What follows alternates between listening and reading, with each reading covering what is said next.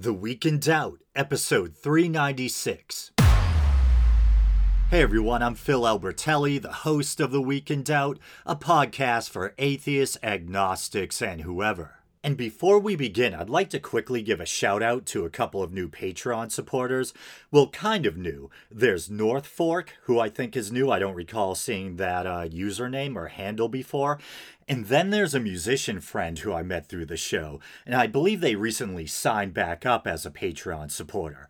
I don't want to give their real name because they have a kind of alter ego or alias that they perform or make music under. Hopefully they don't mind me at least saying the name of their band.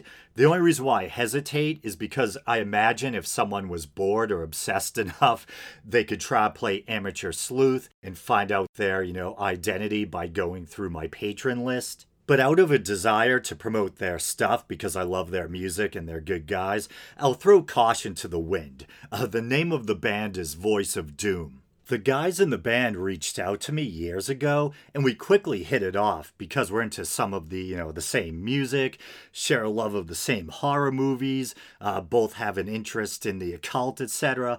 I'm a skeptic. I don't believe in the supernatural or anything, but I still nevertheless find things like demonology and the occult kind of luridly fascinating, And a lot of Voice of Doom's music is inspired by things like old horror movies, the occult.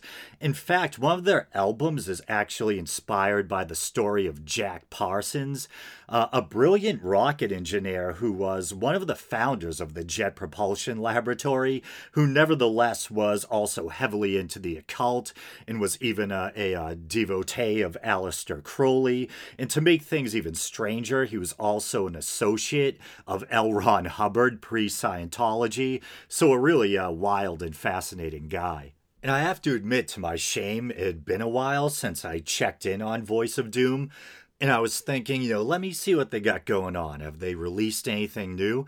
And so I went to their YouTube channel, and I saw that they had released a new video back in March, I believe, and it was for a song entitled Beyond the Door, not to be confused with Behind the Green Door, which I think is a notorious 1970s porn movie starring the late Marilyn Chambers. Don't ask me how I know that. Anyway, different thing.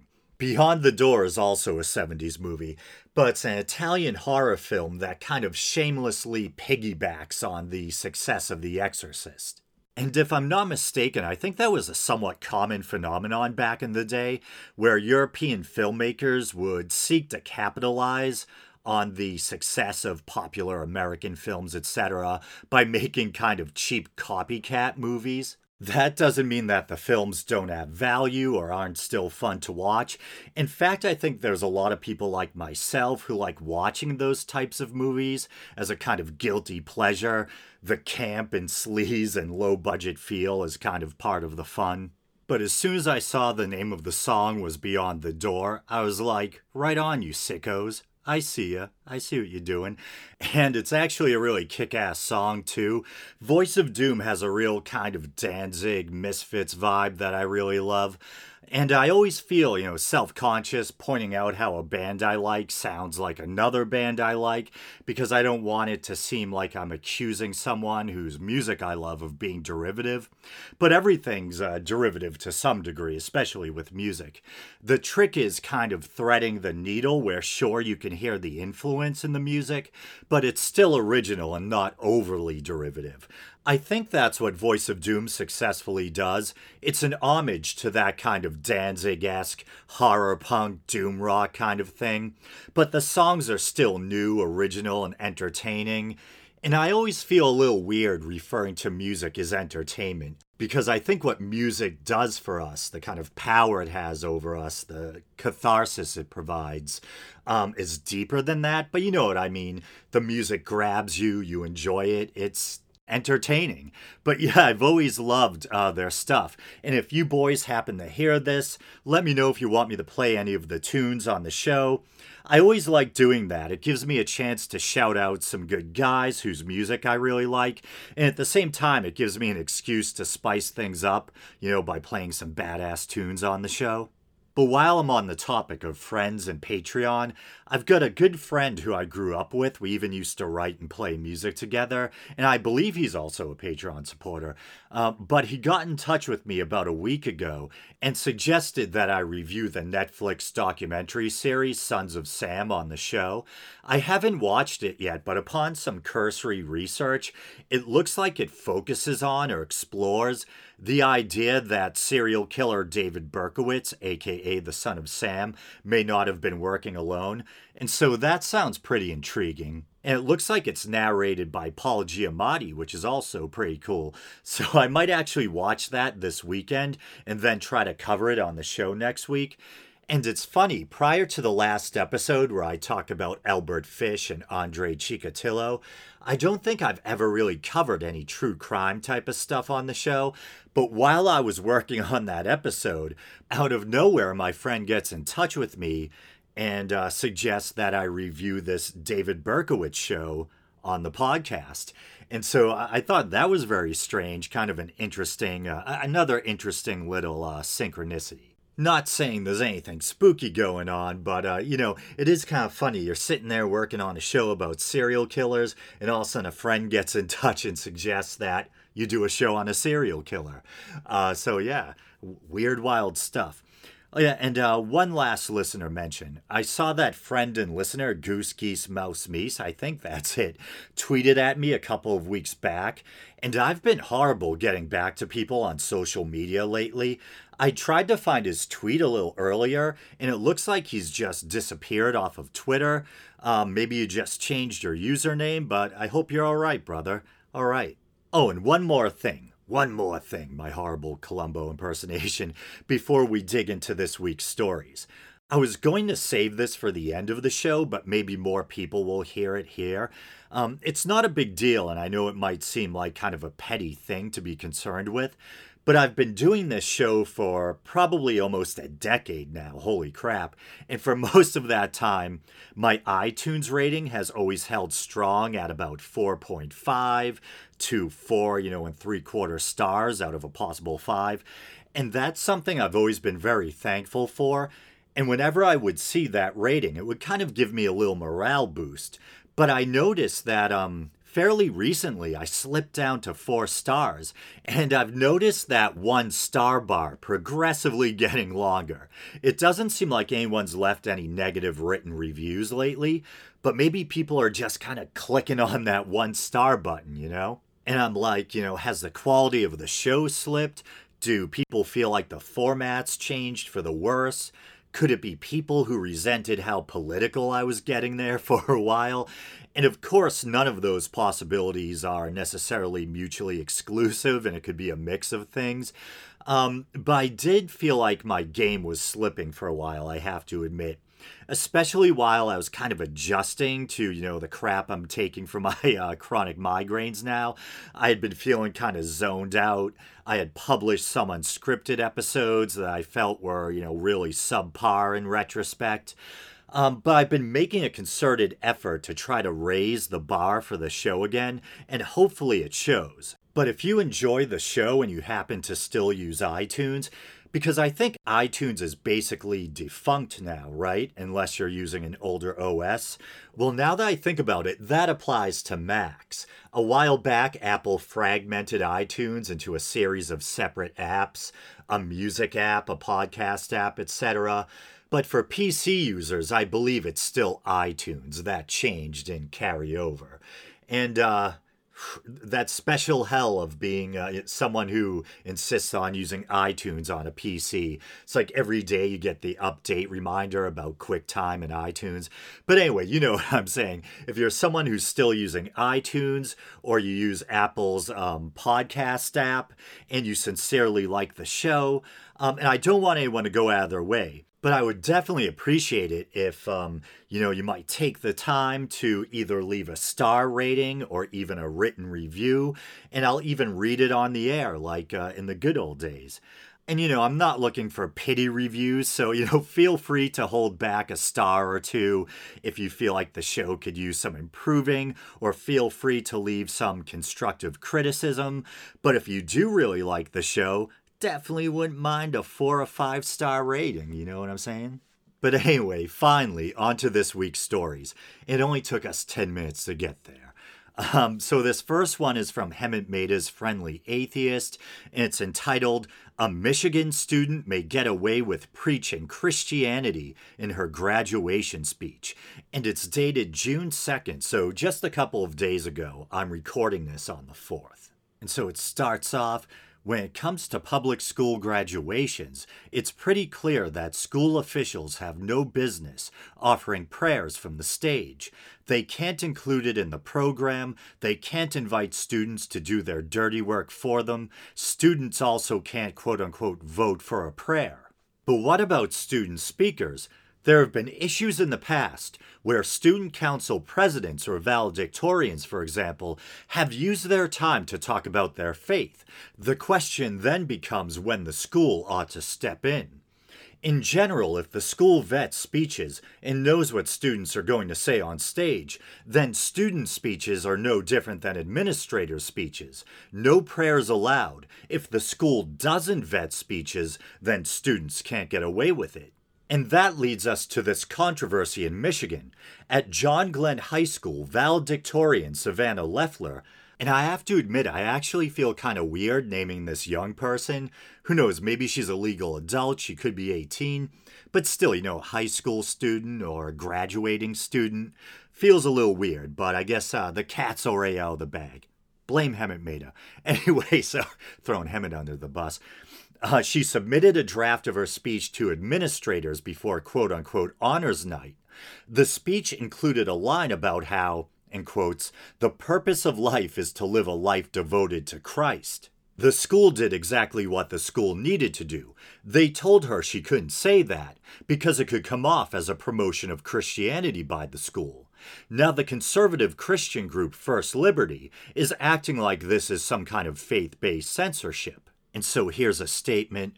"Too often we have seen well-meaning school officials, thinking they are complying with the Establishment Clause, mistakenly go too far and censor the private speech of students, violating students' rights under the Free Speech Clause," said First Liberty General Counsel Mike Berry and Senior Counsel Stephanie Taub. And so then Hemant continues, "It's not going too far because when school officials vet the speech, they have a right to control what is being said. And yet in a similar case at Hillsdale High School, also in Michigan, last week, First Liberty successfully got the school to back off, even though a valedictorian there was using her platform to talk about Jesus." And it continues, "There's a bit of difference though. At Hillsdale, the student was going to talk about how she personally has a quote-unquote relationship with Christ. At John Glenn High School, the student apparently says the purpose of everyone's life is to accept Jesus. It's a weird time to tell her Jewish, Muslim, and atheist classmates they're all going to be tortured for eternity." And I have to say that might be a bit of hyperbole on Hemant's part there, because I think it depends on the Christian. There are these Christians that do seem to take a kind of unseemly satisfaction, a kind of schadenfreude in the idea that they're, so special, they're saved. And you, oh, too bad, you're gonna go to hell, And that reminds me of, I did a little documentary special several years ago on the so-called abominable fancy. Almost tripped over abominable. There I go. This idea that, the saints and the saved get to look down from heaven down on the suffering of those in hell. And unfortunately, some Christians do seem to kind of delight in or embody that spirit. But there are others who have a softer approach, who believe that, a good and loving God wouldn't condemn someone to an eternity of torture just because they didn't believe in the right God, even though they were good people in life, And as longtime listeners will know, I'm a non-believer, but I was raised Catholic. And I found an interesting article addressing this topic on a site called franciscanmedia.org. And so someone asked about, do only Christians go to heaven, etc. And the answer is whoever is in heaven is indeed there because of the saving passion, death, and resurrection of Jesus Christ. That does not mean, however, that everyone in heaven had an explicit faith in Jesus before arriving there or was even baptized. The saying, in quotes, outside the church there is no salvation, is credited to Saint Cyprian, 3rd century. More than 150 years later, Saint Augustine wrote that the church has some people whom God does not have, and God has some people whom the church does not have, which I would take as meaning there are people within the church who are unworthy, and there are people, sinful people, hypocrites or whatever, and there are people outside of the church who are good people in spirit and who are deserving of heaven. And then it continues, Father Leonard Feeney, S.J., and I think that's a Jesuit abbreviation, right? Society of Jesus or something like that, was excommunicated in 1953 for his overly strict interpretation of Saint Cyprian's saying. He was later reconciled with the Roman Catholic Church, which continues to reject his position on the issue, or on this issue. And then it goes on to talk about Vatican II, this time it's personal. At Vatican II, a document on Catholicism's relation to Judaism eventually became the, in quotes, Decree on the Relationship of the Church to Non-Christian Religions, approved October 28, 1965. After addressing how Hinduism and Buddhism address deep human needs, the bishops wrote, so too other religions which are found throughout the world attempt in different ways to overcome the restlessness of people's hearts by outlining a program of life covering doctrine, moral precepts, and sacred rites. The Catholic Church rejects nothing of what is true and holy in these religions. It has a high regard for the manner of life and conduct, the precepts and doctrines which, although differing in many ways from its own teaching, nevertheless often reflect a ray of that truth which enlightens all men and women. Yet it proclaims and is duty-bound to proclaim without fail Christ, who is the way, the truth, the life, in him, in whom God reconciled all things to himself. People find the fullness of their religious life. This show is falling apart. I think I was just getting eBay notifications too. I could edit that out, but I think I'll leave it in for the sake of comedy. And it continues, after acknowledging Muslims who worship one God, venerate Jesus as a prophet, honor Mary, and are devoted to prayer, almsgiving, and fasting, the decree describes Catholicism's debt and unique relationship with Jewish people, specifically rejecting the claim that they are cursed for the part some Jews played with the Romans in Jesus' death. So that's kind of worded oddly. And of course, there is this horrible history of anti-Semitism on the part of Christians towards Jews, and this whole idea of blood libel. But the way I think it's their heart is in the right place, but it was kind of weird the way they worded it. Specifically rejecting the claim that they are cursed for the part some Jews played with the Romans in Jesus' death. And so, yeah, I guess it's technically true if you believe in the story that some of the villains of the piece, shall we say, happen to be Jewish, like Judas, Caiaphas, etc., the Pharisees or the Jewish leaders who handed Jesus over. But at the same time, Jesus, Jewish, the other apostles, Jewish, his mother, Joseph, Jewish, his brother, if you believe, I guess it depends on the interpretation, but I think the consensus is James was supposedly the brother of the Lord. His brother, Jewish, the crowds that he preached to and that followed him, Jewish. Paul, formerly Saul of Tarsus, Jewish. I think at least 3 of the 4 gospel writers, I believe it's thought that Luke was a Gentile, a traveling companion, a physician, a traveling companion of Paul, also a physician. The first generation of Christians, for the most part, would have been Jewish. They probably weren't called Christians yet. At this time, it's what biblical scholars refer to as the the Jesus movement. The first quote unquote Christians would have been Jewish, and there were even, there were battles and infighting over whether or not Gentiles who wanted to convert to Christianity should have to observe Jewish dietary laws, whether or not they should be circumcised.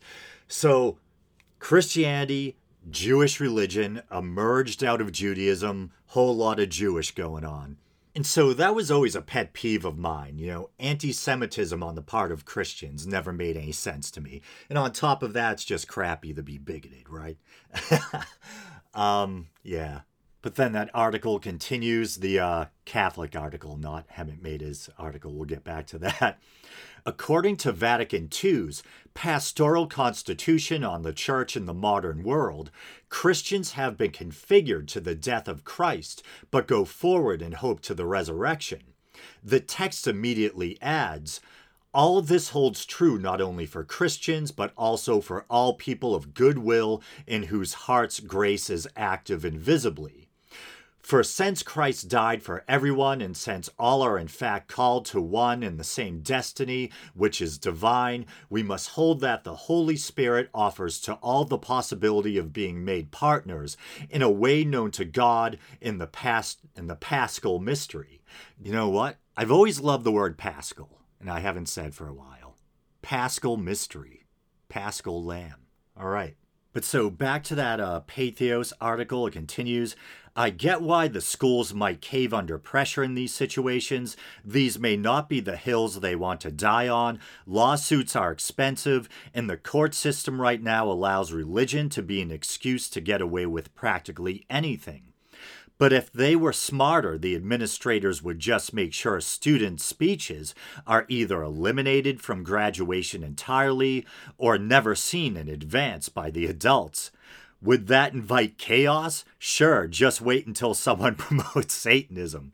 But it would avoid potential problems too. I'm just chuckling because I get a kick out of when Satanists do those, what's the word I'm looking for? The kind of opening prayers or invocations at these kind of city council meetings.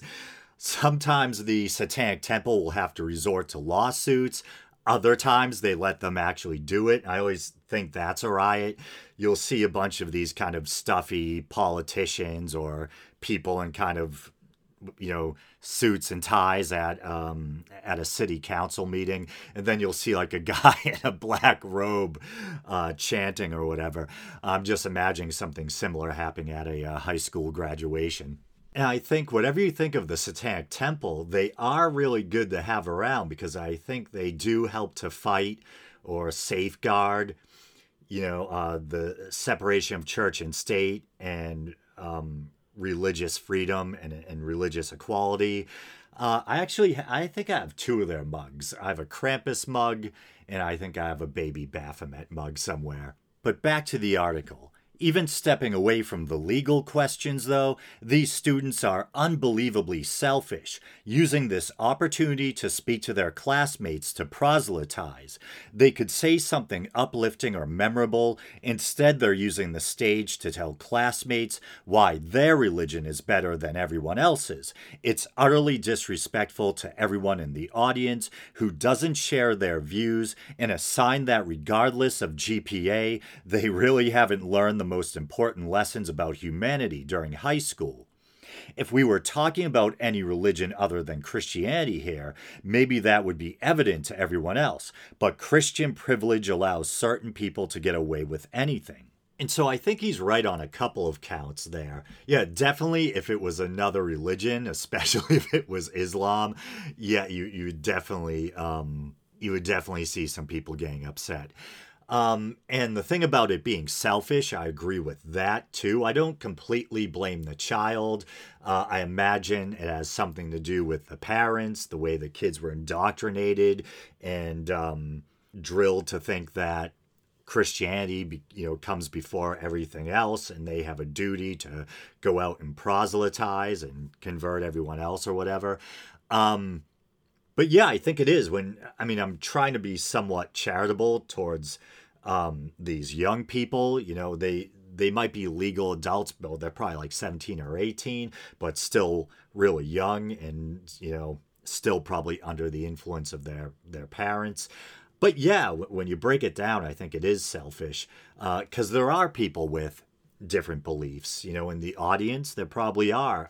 There's probably Hindus, Muslims, secular people with no faith, and you're basically preaching to kind of a captive audience about how the point of life is to devote yourself to Jesus Christ or whatever. But before we move on from this story, I thought I'd read a little more about the First Amendment and the Establishment Clause for some, further or additional context.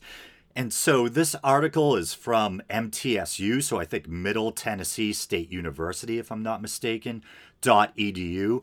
And this part of the website is entitled The First Amendment Encyclopedia, and it has an article pertaining to graduation speech controversies.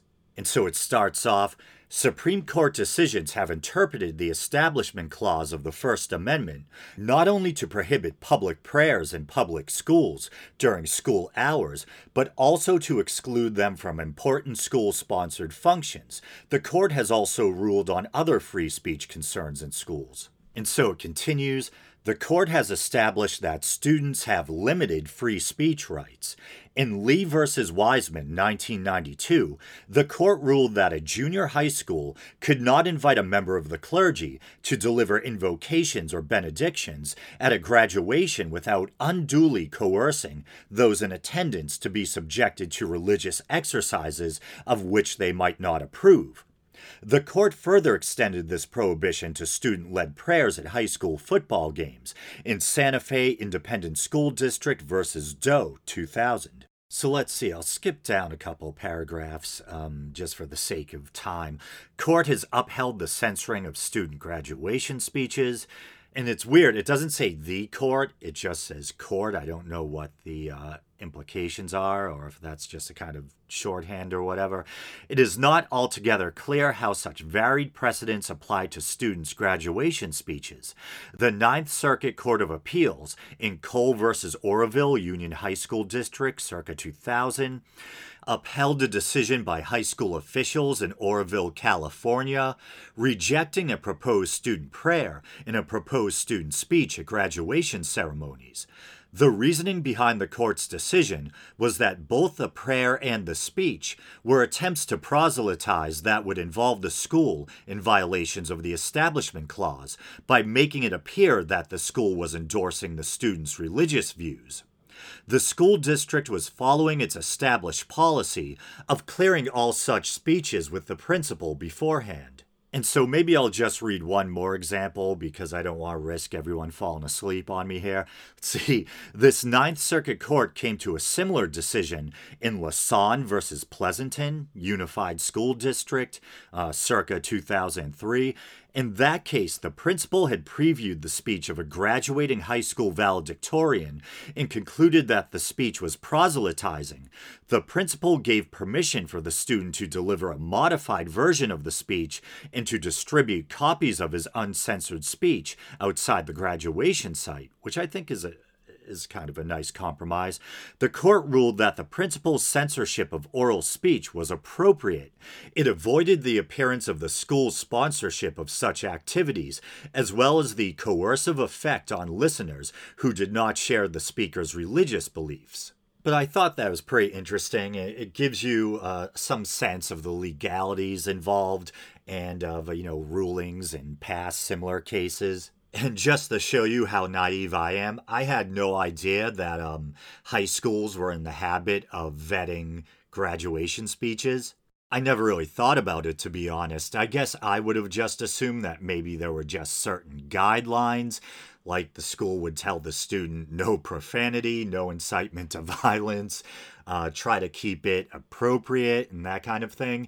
But I guess it makes sense, from a legal standpoint, if for no other reason, because you don't want to, the school has to worry about a violation of the Establishment Clause and lawsuits and that kind of thing. But on to the next story, and talk about a third rail topic, Israel versus Palestine. I had been intentionally trying to avoid this topic, but then I saw that Cenk Uygur had a tweet that was kind of making the rounds. Yeah, very kind of strange, and I don't think it's that big of a deal, but people thought it was a little tone deaf. And I actually think the Young Turks did pretty kind of fair and nuanced coverage of this topic. So it was weird to see Cenk tweet this weird, and I'm the host of an atheist podcast, and it even struck me as kind of like an old school, kind of edgy, r/atheist kind of thing. But this tweet was brought to my attention via a Jimmy Dore video. And it's funny how I can still remember when both Jimmy Dore and Dave Rubin were working on the Young Turks. So it's so weird how everything has become so kind of splintered.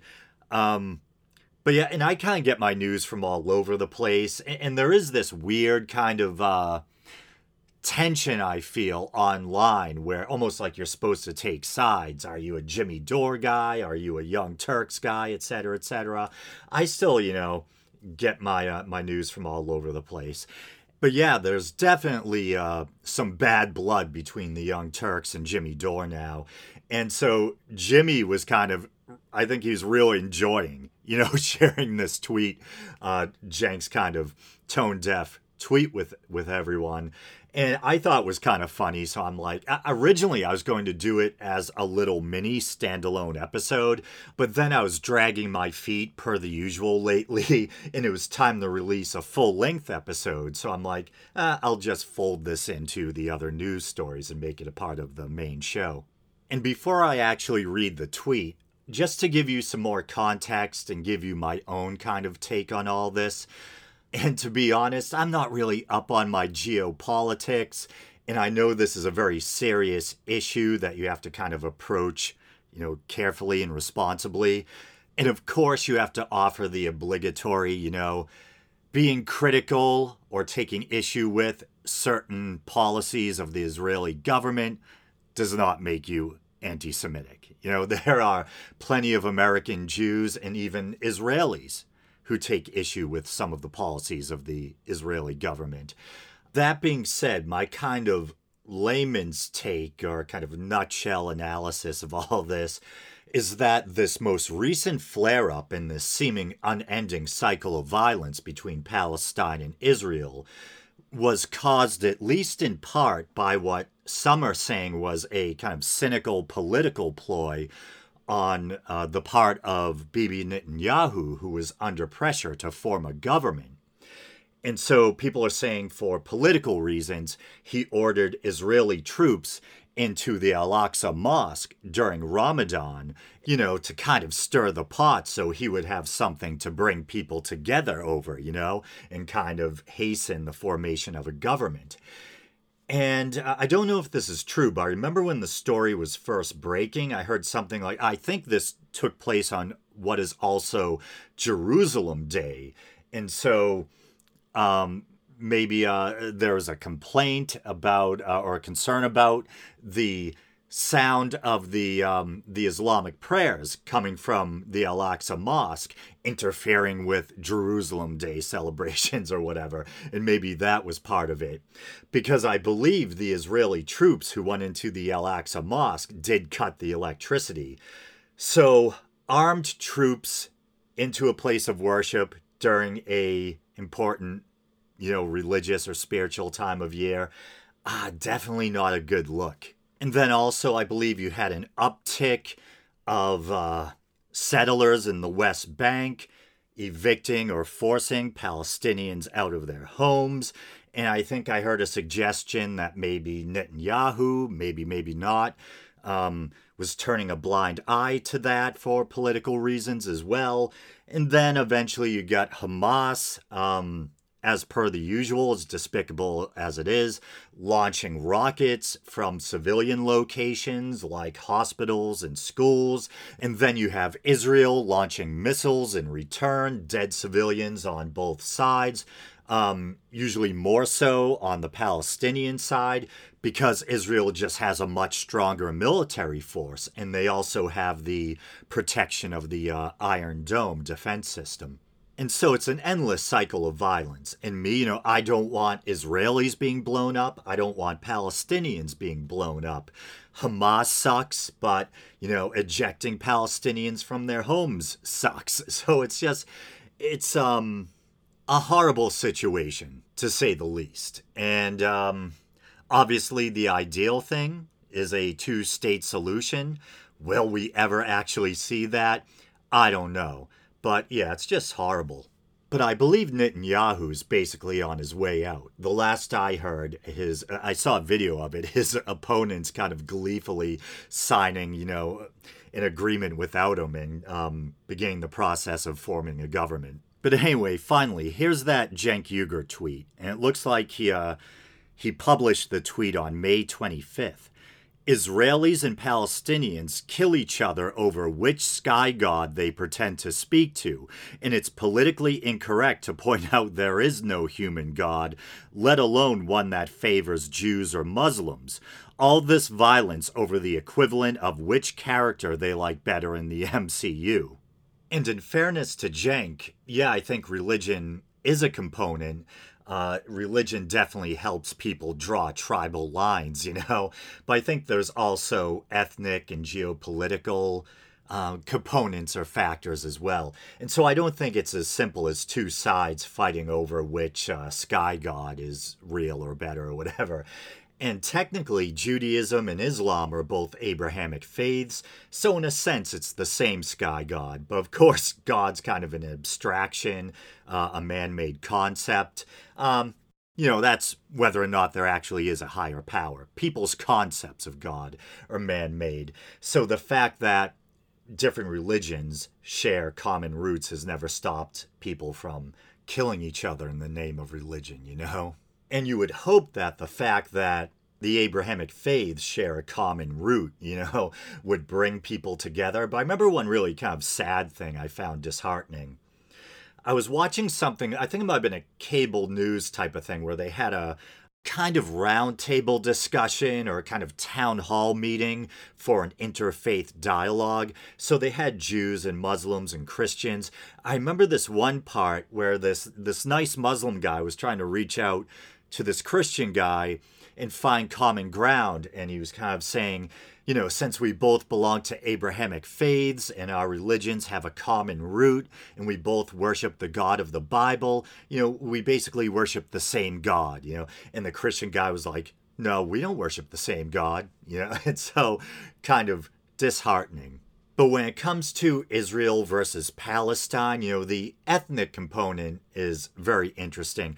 I've always found it fascinating how, in a way, Judaism is kind of unique, where being Jewish can refer to your religion or to your ethnicity.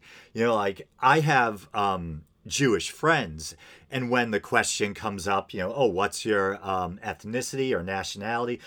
I would say I'm Italian and Irish for the most part, and they might say I'm Jewish or even I'm half Jewish, as if Judaism is their ethnicity. And certainly, when it comes to anti-Semitism, people will often look at being Jewish as a racial designation or classification. And certainly when you look at the Third Reich, they didn't view Jews as just people who were, adhering to a certain religion. They were trying to exterminate a race. So yeah, that is a weird one. And I think, I've always said, I think the Third Reich and the Holocaust was kind of a culmination of centuries of anti-Semitism and this ugly idea of blood libel. But back to, Israel and Palestine, this is kind of a silly, thought experiment or exercise. But let's say every Palestinian suddenly decided to convert to Judaism overnight. Would it be like, shalom, welcome to the fold? Or would there, the next day, or would there still be that ethnic division, And maybe sadly to that point, I was reading something I found disturbing recently. I can remember news stories years ago about all these, Ethiopian Jews finally being, after centuries and centuries, they're isolated from the rest of the Jewish community, but they held on faithfully to their religious practices and their ethnic identity. And so finally, these Ethiopian Jews, I think there's different theories about which particular group they descended from, but there's this idea that they may be members of the lost Hebrew tribe of Dan, I think it is. But finally, they were able to return to Israel. And sadly, I was reading how they have to struggle with ethnic discrimination from other Jews because maybe they don't fit in as easily because they're African in appearance, but certainly disheartening. But back to Cenk's tweet. So I found an RT article that kind of has a funny take on this. It's entitled Biblical Twitter Cringe. Cenk Uygur excommunicated by pundits after saying Israel/Palestine conflict is fight over best quote-unquote sky god. But the funny part is just the the tweets they list in response to Cenk's tweet.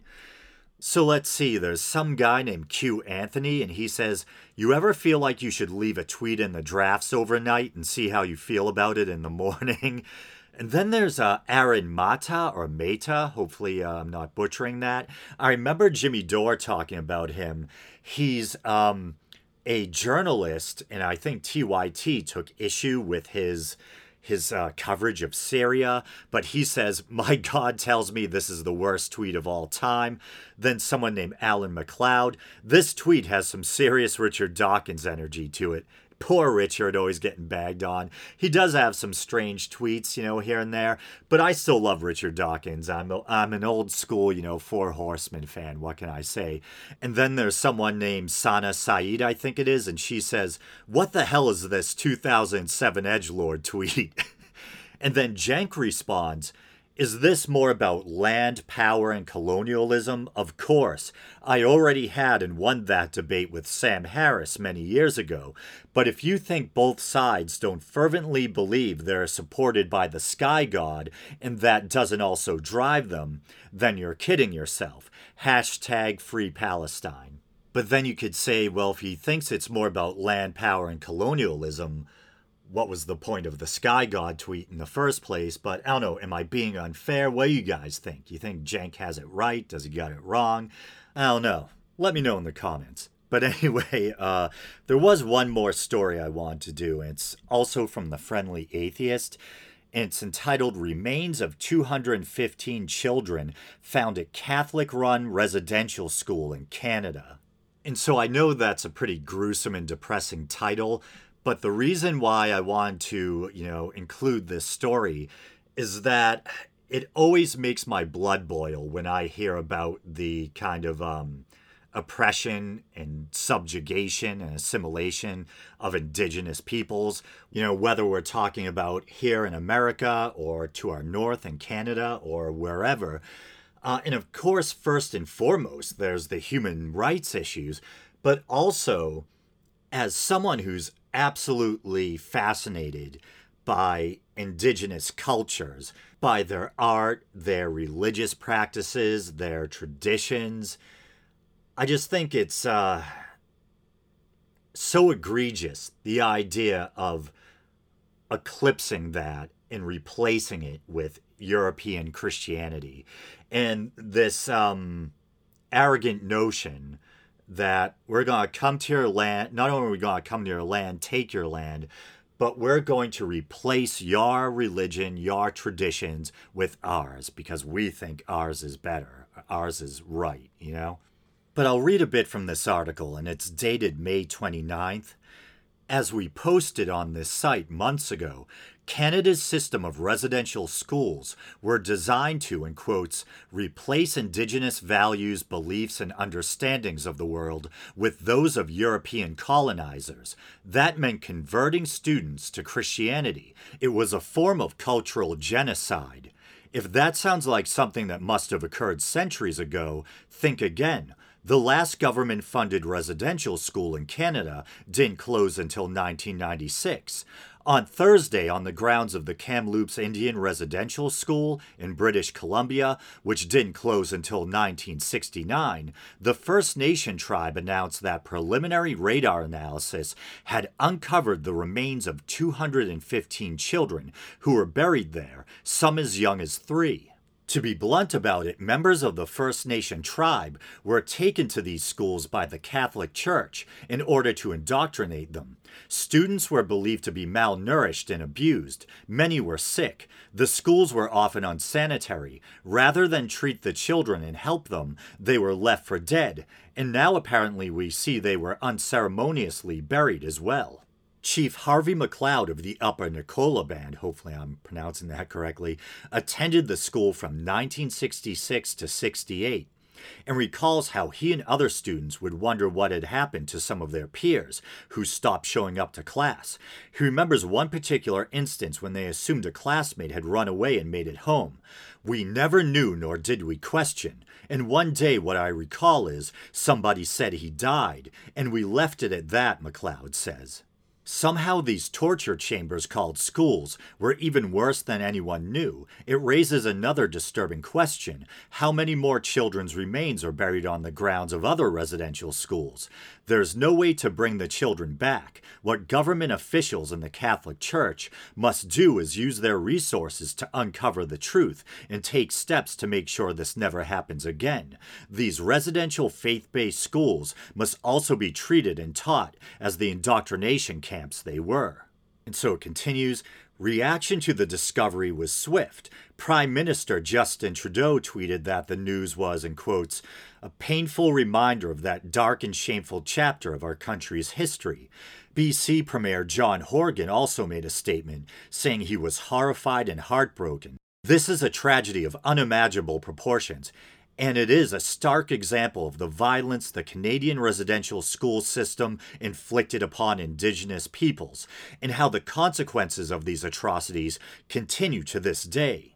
And then Hemmett continues, the Catholic Church has done this sort of thing for a long time, and not just in Canada. Mass graves of women and babies were discovered at Catholic homes in Ireland recently, too.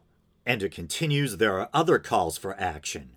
Founding director of the National Center for Truth and Reconciliation at the University of Manitoba, Moran said the uncovering of the burial site in Kamloops highlights the need for the government leaders to act on the Commission's calls to action, including the creation of a residential schools national monument in Ottawa and the creation of a statutory holiday, the National Day for Truth and Reconciliation, to honor survivors and victims. It's very concerning we haven't seen more progress on some of these fundamental and important calls to action, Moran said. Pope Francis, by the way, said in 2018 that he won't apologize for the Church's role in these residential schools.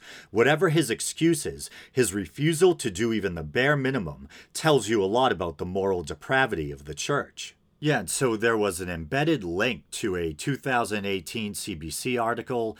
Trudeau disappointed by Pope's decision not to apologize for residential schools. Truth and Reconciliation Commission called for a papal apology to survivors. Let's see, and then further down it says, a letter released Tuesday by the president of the Canadian Conference of Catholic Bishops says Pope Francis has not shied away from recognizing injustices faced by Indigenous peoples around the world, but he can't personally apologize for residential schools. Well, couldn't he at least apologize on behalf of the Church as its leader? It seems like the least he could do. Is this some kind of calculated thing where they're refusing to apologize directly because they're afraid of lawsuits or whatever? Are the coffers running dry from all those abuse settlements? You know, earlier in the episode, I was trying to be kind of nice, taking it easy on the Catholic Church, saying, hey, at least they say you don't have to be a Christian to get into heaven. But then this. I don't know. This is a depressing story to end the show on. But yeah, almost 50 minutes in and I'm getting tired. So, thank you everyone for listening as always. And you know the drill. You can like the Facebook page, you can follow the show on Twitter, you can check out the YouTube channel. Maybe you're doing that now. And if you'd like to support the show monetarily, you can go to patreon.com/theweekendoubt and support the show for as little as 99 cents a month. And also, of course, you can review the show through either iTunes or the podcast app, and I'll even read your review on the air. All right, brothers and sisters, thanks again, and until next week.